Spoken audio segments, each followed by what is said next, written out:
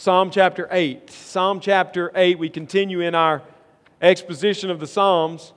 And while you're turning there, we have enjoyed the benefit of great artistry this morning. Both those who wrote and composed music, those who put together short films to display God's power over sin, the people here playing their instruments, the people in the back making sure everything works right. We've been able to enjoy great artistry. I want to encourage the other artists in this room, young and old. There's an entire songbook waiting for modern hymn writers to put tunes to them. They're called the Psalms. Please listen. Other music is good. I'm not against other music. But we need to rewrite music for our day for the Psalter. Because the church needs the Psalter. The church, and I hope through this time in Psalm, you'll see how much we need it. And so I'm looking at some who have that ability, and I'm saying to you guys, write music, not words. Not so much words, write music, compose it, so we can sing these great words to our Lord. Okay, that's a side note. Just on Easter morning, big crowd, lots of artists, just thought I would say that.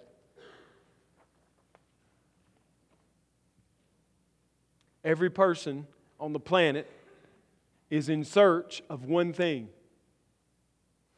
And that one thing is glory. Every man, every woman, every small child is in search of just one thing. Glory is the sum total of the worth of an individual or a being. That's how we might understand it. It's the imprint that's left by the weight of the individual on the life of those around him. In our day, it's more fitting to call glory by a different name, like impact and legacy and influence and popularity and success. But all of those names just point back to one central pursuit for all of mankind, and that's glory.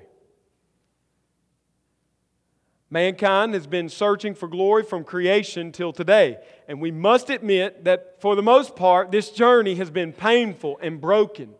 Our world is filled with broken journeys of addiction, adultery, divorce, disease, bankruptcy, shattered reputations, insignificance, and abortion. Abortion physically and abortion mentally. Our world is filled with these journeys of brokenness. Our world is filled with hollow journeys of success that are defined by sex and vacations and houses and cars and boats and Fortune 500 businesses and presidencies and children and acclaim and adoration and achievement. Our world is filled with journeys that ultimately fail to bring lasting glory, because no matter how tragic or how triumphant the journey, it ends with a tombstone.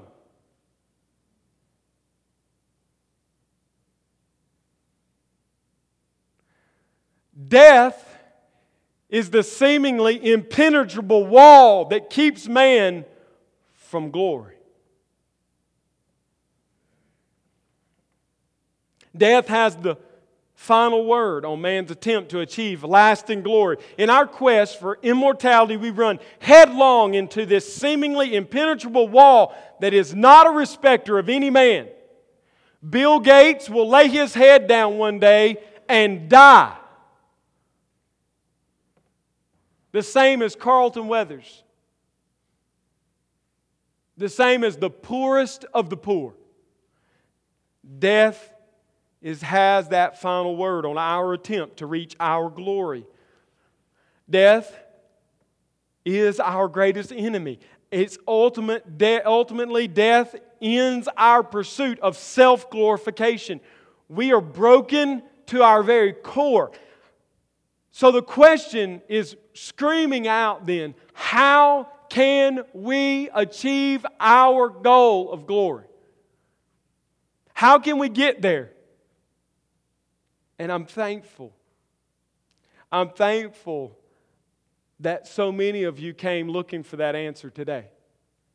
in a lot of shapes and forms and fashions. As I look at you, some of you came here saying, dude, I didn't come looking for that answer. I just came because my mom said I needed to come. She put these frilly looking clothes on me. So once a year we take a picture, we eat some good food. It's Easter.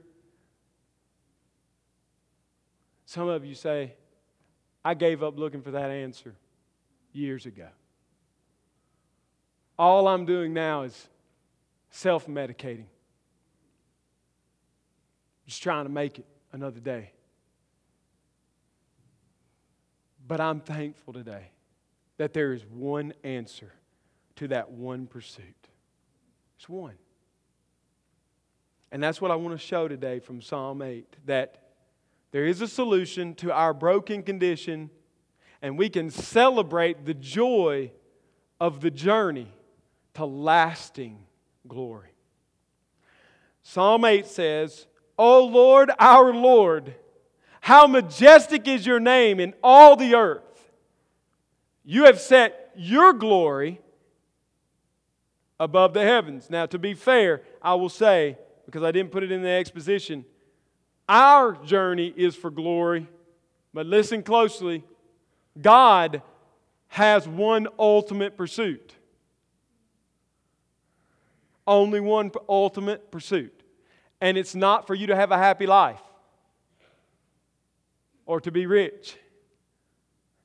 His ultimate quest, God's, is His own glory. It has never changed.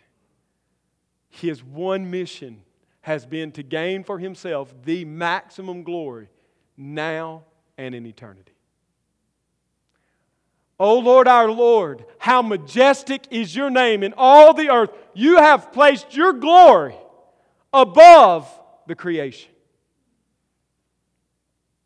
Out of the mouths of babies and infants, you have established strength because of your foes to steal the enemy and the avenger. Last week we looked at that specifically in the triumphal entry. Jesus quoted that very passage as that strength which was established by the mouth of babies is the praise that was given to Him, that is given to Him from children, running about the temple on the day of His entrance into Jerusalem. After being paraded in, He's healing and preaching and teaching and healing some more. And the babies are breaking away from their mother's breasts, seeing this and running around the temple saying, Hosanna to the Son of David. And Jesus said when told, stop them, shut their mouths. Jesus said, have you not read? Out of the mouth of babies He has prepared praise from their lips. That's the strength that God established to glorify Himself from mankind, is the praise of His Son from the simplest, the most meaningless of humans, babies. The most ignorant, the most foolish, we might think, the most silly of all creatures. Not the wise, not the powerful, not the religious, but from babies. God says, I established my power to defeat my enemies because I have put praise in the mouth of 3- and 4-year-olds to run around the temple and declare my Son, the Son of David, the King of Kings, the Lord of Lords. God displays Himself this way. When I look, He says, at your heavens, the work of your fingers, the moon and the stars which you have set in place, what is man, that you are mindful of him, and the Son of Man, that you care for him? This morning we will hang out on the answer to that. Yet, this is the answer David has. Why are you thinking of man, God? You have made him a little lower than the heavenly beings and crowned him, look at this, crowned him with glory and honor. God's ultimate quest is the magnifying of His name, the glory of His name above all things. And the way He's done that is created the world to display His glory. And He created man and crowned him with external glory. It wasn't his glory. It was God's glory. How do we know that? Genesis 1, 26 and 27, God says, let us make man in our image, in our likeness. And God made man in His image, in His likeness. He crowned him with glory. And He said, let man have dominion over all the fish of the sea, all the creatures of the air, all the creatures of the earth. Let him rule and reign over them. This is the crowning glory of mankind. He is created in the image of His God. God displays His glory through His creation, we said last week, and specifically through men. He's created us to declare His glory. Verse 6, you have given Him dominion over the works of your hands. You have put all things under His feet, all sheep and oxen, and also the beasts of the field, the birds of the heavens, and the fish of the sea, whatever passes along the paths of the sea. Verse 9, O Lord, our Lord, how majestic is your name in all of the earth. So the point of Psalm 8, we said last week, is verses 1 and 9, that God's majesty is declared throughout the whole earth. And the way He displays His majesty and His glory is in creation and man. That man and creation are not the central theme of this passage, this chapter for David. They are the byproducts of the central theme. Because God is so magnificent, because He is so glorious, He created the creation and then created man as the crowning jewel of that creation and crowned man with His glory, with God's glory. Okay? So first point, man was created by God to be the glorious co-regent of the universe with God to God's glory. Man was created by God to be the co-regent of the universe, the co-ruler, the co-king, with God's power for God's glory. That was what man was created to do. It says it in verse 5 and 6. He crowned him with glory in verse 6 and gave him rulership, dominion, authority. How do we know he has authority? If we look at Genesis 2, where the creation of man is spelled out for us in very fine fashion, very plainly, man names all of the animals. In their world, and indeed in our world, naming something gives you rulership over it, authority over it. That's why you name your children. You have authority over them. God has entrusted them to you. You must name them. That's why we should call one another by our names. You can make up all the cute pet names you want to make up for one another, married couples. The sweetest thing you will ever do is look deeply into your beloved's eyes and call them by their name. Why? Because calling them by their name means something. It means you're connected to them in a very intimate way. Adam was being connected to the creation in a very intimate way. He named each of the animals. But he didn't find in that creation anything that matched him. Adam wasn't into animal life. He wasn't attracted to that. He wasn't excited by that. He named it. He has authority over it, but he wasn't like it. So God put him to sleep and made for him a helpmate from his side, that the two of them might image God beautifully to all of the creation as they ruled over it, and get this, populated the world with little images of God, so that the glory of God and the hope of the psalmist might be fulfilled, that the shores of earth, from shore to shore, might be wrapped up in the glory of God, not man. And so, we see in this beginning that God created man to rule with Him over creation by His power for His glory. That's what we see. Look what He rules over. Notice it. He has dominion over the works of God's hands. Earlier He said that the stars and the moon and the heavens are the works of God's hands. So man was to rule over all of that. Man was not simply to rule over the earth, but over all of creation. As I said last week, it doesn't bother me that my son believes that maybe his children or his children's children will live on Mars. That excites me, because I think that was originally what we would do. We would just expand, and the whole universe would be filled with the glory of God as it is represented by the rulership of mankind. So whatever we can have dominion over, let's have it. For God's glory, not ours. So we see here that He was to rule over all of the creation.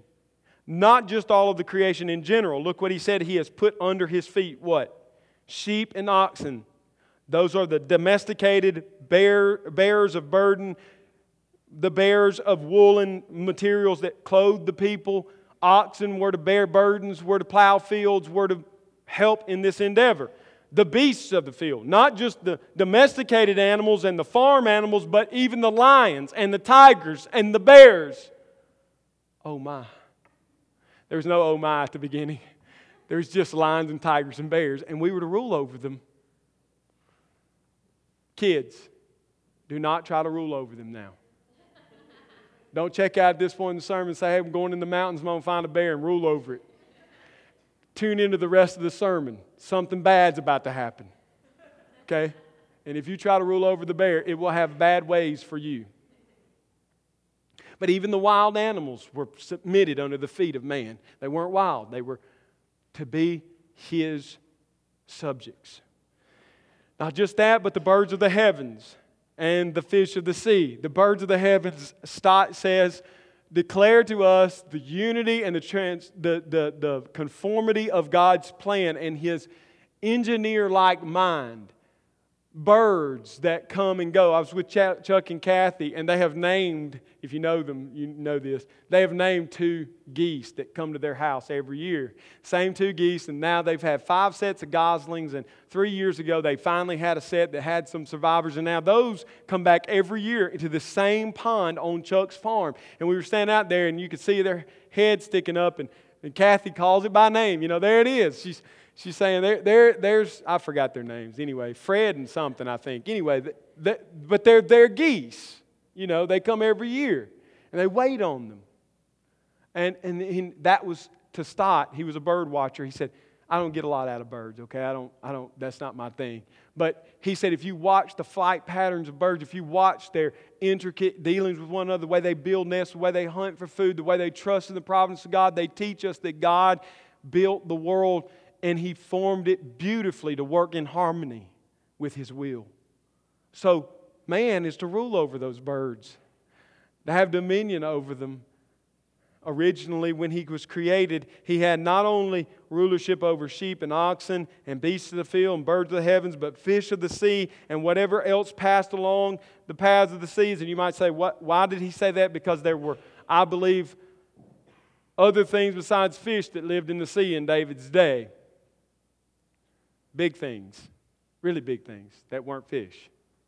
We have some of the remnants of them still living. Thank God the others are gone, we believe, anyway, we hope. But we were even to rule over them. We were even to rule over them originally. This is how man was created.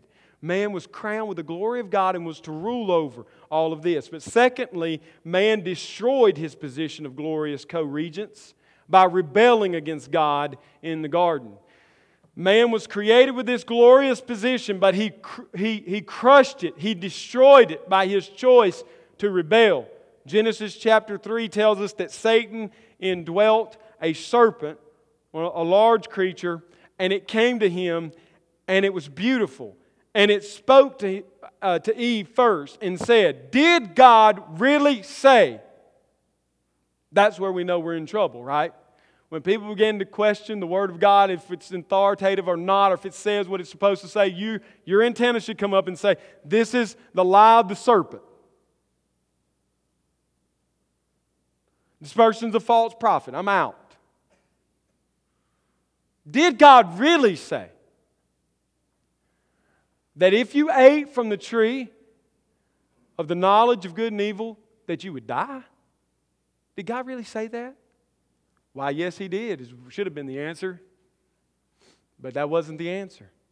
In her mind, she began to question the authority and the kingship of God.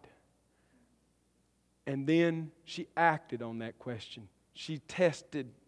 No, God didn't mean that. What He meant was, let me interpret for you what He really meant. The secret meaning to what He told you, Eve, and what He told Adam, Eve, is that you would be like God. The deceptiveness of the rebellion of sin is that there is half-truth in it. For in her sin, she did become like God in one way. That is, she knew the difference between good and evil. What He didn't tell her was she traded in the image of God's perfection and that co-rulership with God to have one aspect of the knowledge of good and evil. The one thing she didn't need that God had, Satan convinced her was worth having, and all of the other things that she had because she was a co-ruler with Adam over the whole creation, she traded that in. That's a pattern in the Bible. Think about Esau. He traded in his birthright for the blessing of that day. You have traded in the hope of eternity for the frivolous fun of today. You have. If you're outside of Christ, you're still trading it in. So in Genesis 3, at the temptation of man, Adam stood by and let Eve partake in this fruit, and then she turned to him immediately and said, "It's good, eat it." And he ate it. And in that moment, they died. The curse of the covenant fell on them. They lost their positions. How do we know that? Because the text says that they immediately were ashamed of their images. JJ beautifully shared her testimony with you. It has been so wonderful to watch God deliver her from the bondage of image and body issues. And women, so many of you, and some men, but women, so many of you are still suffering under the curse that began to present itself in the garden when Eve said, "He sees me, and I'm not all I should be." And Adam said likewise. How do we know? They went and put on clothes to hide. They lost their position. Now, in Adam's losing, we all lost. We all lost. The surest sign that your children have grown up into maturity is what? They put on clothes after they take a shower. Nobody teaches them that. 18 months old, 2 years old, they run around the house. They have no shame. They just run around the house. Some longer than that. If it goes too long, you need to see Rod.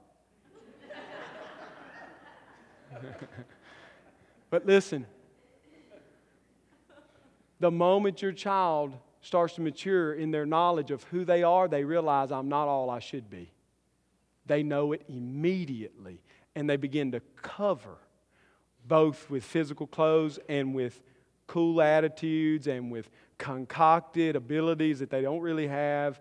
And they just try all these things to try to fit in the world. They're searching for glory that was lost when Adam and Eve sinned and they can't find it.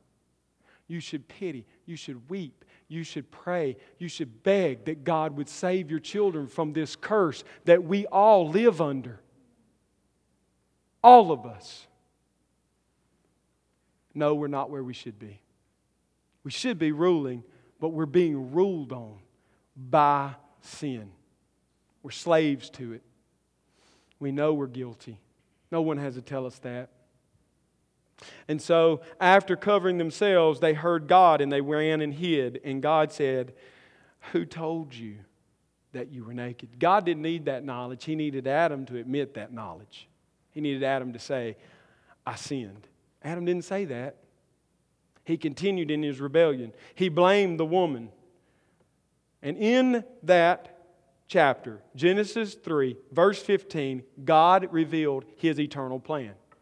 Because you see, I said earlier, God is searching for His greatest glory, and He's doing that at all times. So the fall has to fit that plan. How is the question?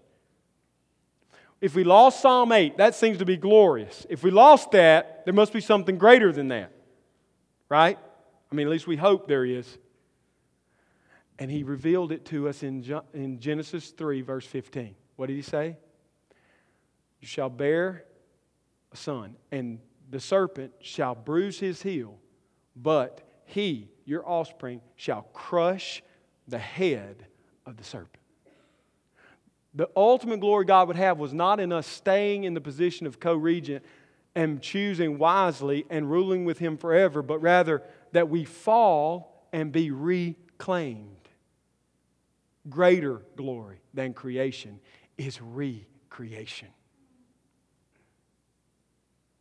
And so, the third thing is true.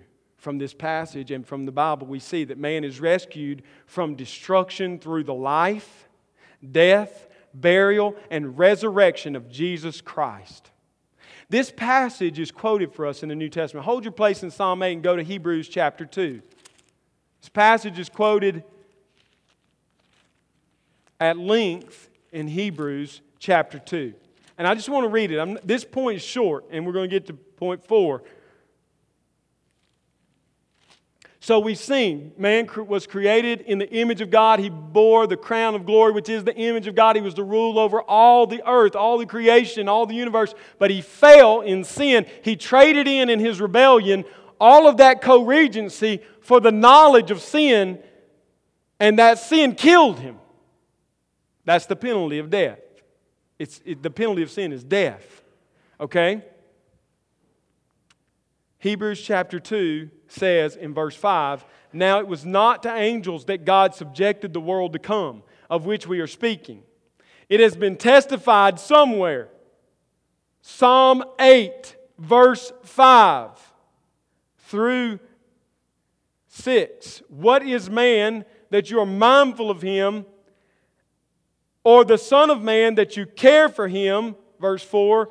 Verse 5, "You made," this in verse 7 in Hebrews, "you made him for a little while lower than the angels. You've crowned him with glory and honor, putting everything in subjection under his feet." Who is he talking about? I thought Psalm 8 was about David. I'm writing about Adam. It was. But it was prophetically about another Adam. A second Adam. Now, in putting everything in subjection to him, he left nothing outside his control. At present, we do not see everything in subjection to him. We don't see it, but it is. But we see him, Christ, who for a little while was made lower than the angels, namely Jesus, crowned with glory and honor because of the suffering of death, so that by the grace of God he might taste death for everyone. When Adam sinned, we all sinned. When Christ died, he tasted death for all of us. For it was fitting that he, for whom and by whom all things exist, in bringing many sons to glory. There it is. You're searching for glory. You're looking all around. You've tried work. You've tried sex. You've tried pornography. You've tried drunkenness. You've tried children. You've tried money. You've tried investments. You've tried friends. You've tried everything. Here it is. Your journey comes to an end and a new beginning. Look what it says. For it was fitting that he, for whom and by whom all things exist, in bringing many sons to what? Glory, should make the founder of their salvation perfect through suffering. For he who sanctifies and those who are sanctified all have one source. That is, why he is not ashamed to call them what? Brothers and sisters, saying, "I will tell of your name to my brothers. In the midst of the congregation I will sing your praise." Psalm 22, verse 22. "And again, I will put my trust in him." We're not certain where that comes from. "And again, behold, I and the children of God, and the children that God has given me." Isaiah chapter 8, verse 18. "Since therefore the children share in flesh and blood, he himself likewise partook of the same things, that through death he might destroy the one who has the power of death, that is, the devil, and deliver all those who through fear of death were subjected to lifelong slavery. For surely it is not angels that he helps, but he helps the offspring of Abraham, not just Jews, but Gentiles who believe in the promise of the Messiah."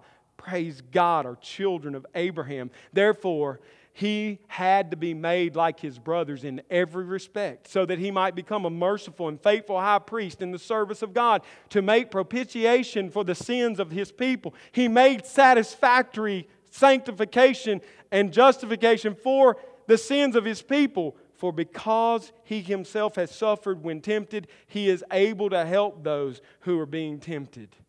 The third point of this message is man is rescued from the destruction of death through the life, death, burial, and resurrection of Jesus Christ. That's the point of Easter. We have no reason to celebrate unless that is true, and I believe it with all of my heart. You're here searching for glory. You think because you have attained some status in this world, you gain glory. Death will have its way with you. And when you lie on your deathbed, all of your business pursuits are vain. Because somebody else will spend your cash. Or the debt that you have amassed playing your game will come calling, and your poor wife will see all of your cash sucked away into bankruptcy. And she'll live like a pauper until she dies. You have searched for glory in sex.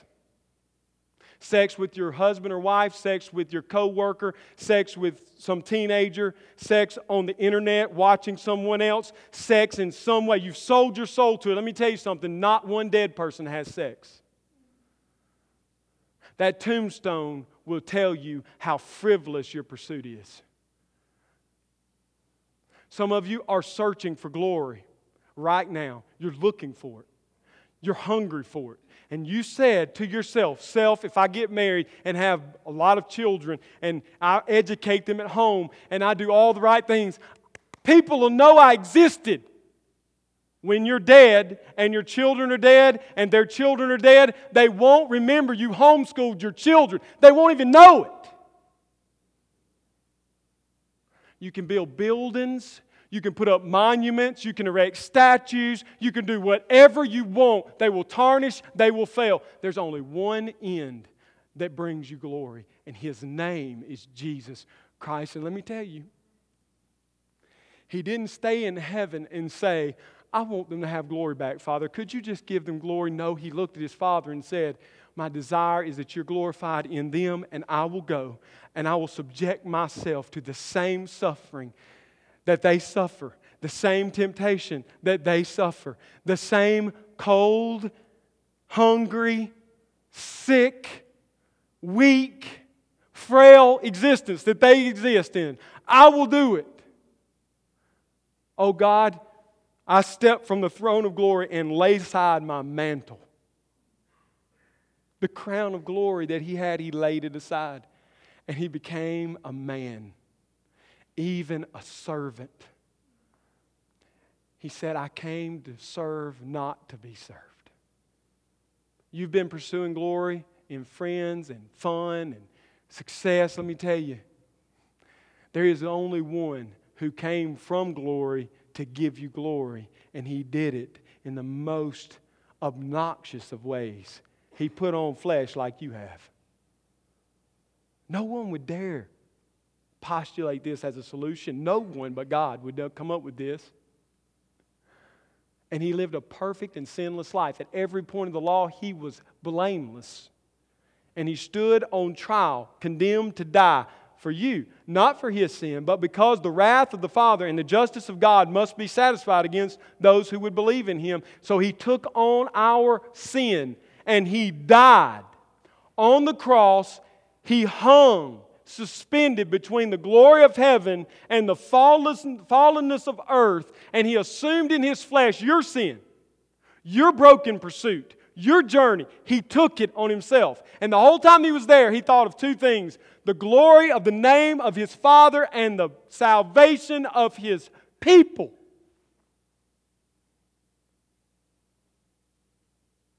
The whole time He hung there, I believe this, He went through the Psalter praying for us.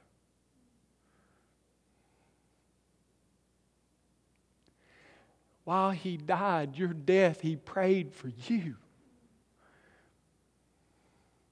Why do I think that? Because He quotes in order the Psalms. Psalm 22, my God, why have you forsaken me? Psalm 31.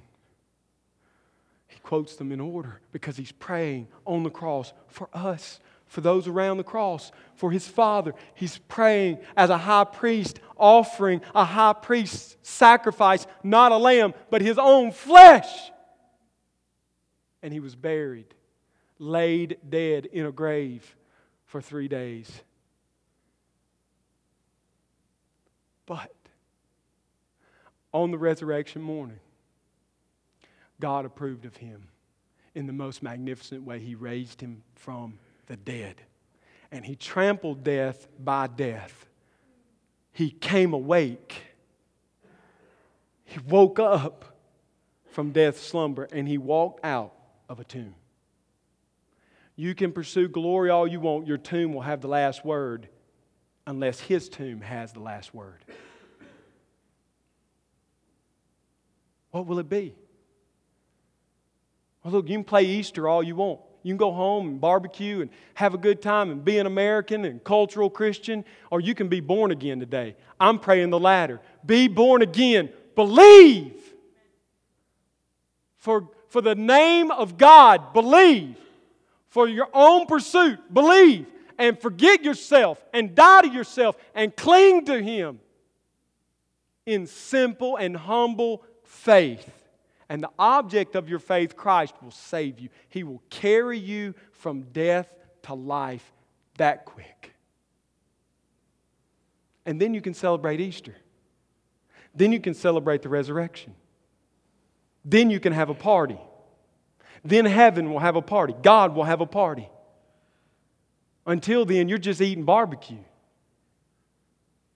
While you fast become the skewer of sin makes you the barbecue of hell.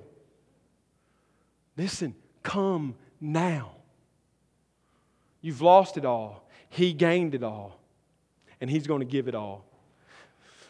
Point 4 is man is returned to glory through his union with Jesus Christ's death and resurrection by faith alone in Christ alone. As we close, in the interpretation of Psalm 8, we look at 1 Corinthians. Paul also quotes our text. 1 Corinthians 15, the longest chapter in the Bible about the resurrection, and I just want to run through it as we close. I want to run through it. I want to make some points, and I want to exclaim the glory of this resurrection and this life in union with Him. Man is returned to glory through his union with Jesus Christ's death and resurrection by faith alone in Christ alone. Faith alone only saves because of Christ alone. 1 Corinthians 15 says in verse 1, "Now I would remind you, brothers, of the gospel I preached to you, which you received, in which you stand, and by which you are being saved, if you hold fast to the word I preached to you, unless you believed in vain. For I delivered to you as of first importance what I also received." This is the gospel, that Christ died for our sin in accordance with the Scriptures, that He was buried, that He was raised on the third day in accordance with the Scriptures, and that He appeared to Cephas, then to the 12. This is the gospel of Jesus Christ. There is no other. Anyone who preaches another gospel to you is a liar from hell. This is it. So your searching for glory should end today, and you should be buried with Him in death and raised to new life, and you will have glory, His glory, forever. And then the tomb won't have its final say on you. His tomb will have the final say, and you will live forever. Skip down to verse 17 and 19. In the same chapter, Paul says, "And if Christ has not been raised, your faith is futile, and you are still in your sins. Then those who also have fallen asleep in Christ have perished. If in Christ we have hope in this life only, we of all people most should be pitied." The resurrection matters because without it, our faith is futile. If all we have is a set of rules to live a good life by, it's bogus. We should say, live and let live, carpe diem, and live it to the fullest because it's all we got. There's no other solution, no other sanctification, no other hope. Jesus is it. And if He's raised, if He's not raised, we have no hope. Verses 21 through 28. This is where it gets really good. In the law, verse 21. "For as by a man came death," we've already talked about it, Adam. "By Adam came death. By man has come to also the resurrection of the dead. For as in Adam all die, so also in Christ shall all be made alive." Now, don't get confused here. Who is being made alive? Well, the people who are in Christ. Adam represented all of humanity. Christ represents all who believe in Him. Adam's representation brought death and sin and destruction. Christ's representation brings life and goodness and gifts and Him, God, unification with God. So all who are in Christ are made alive, but each in his own order. Look at the order. Christ, the firstfruits.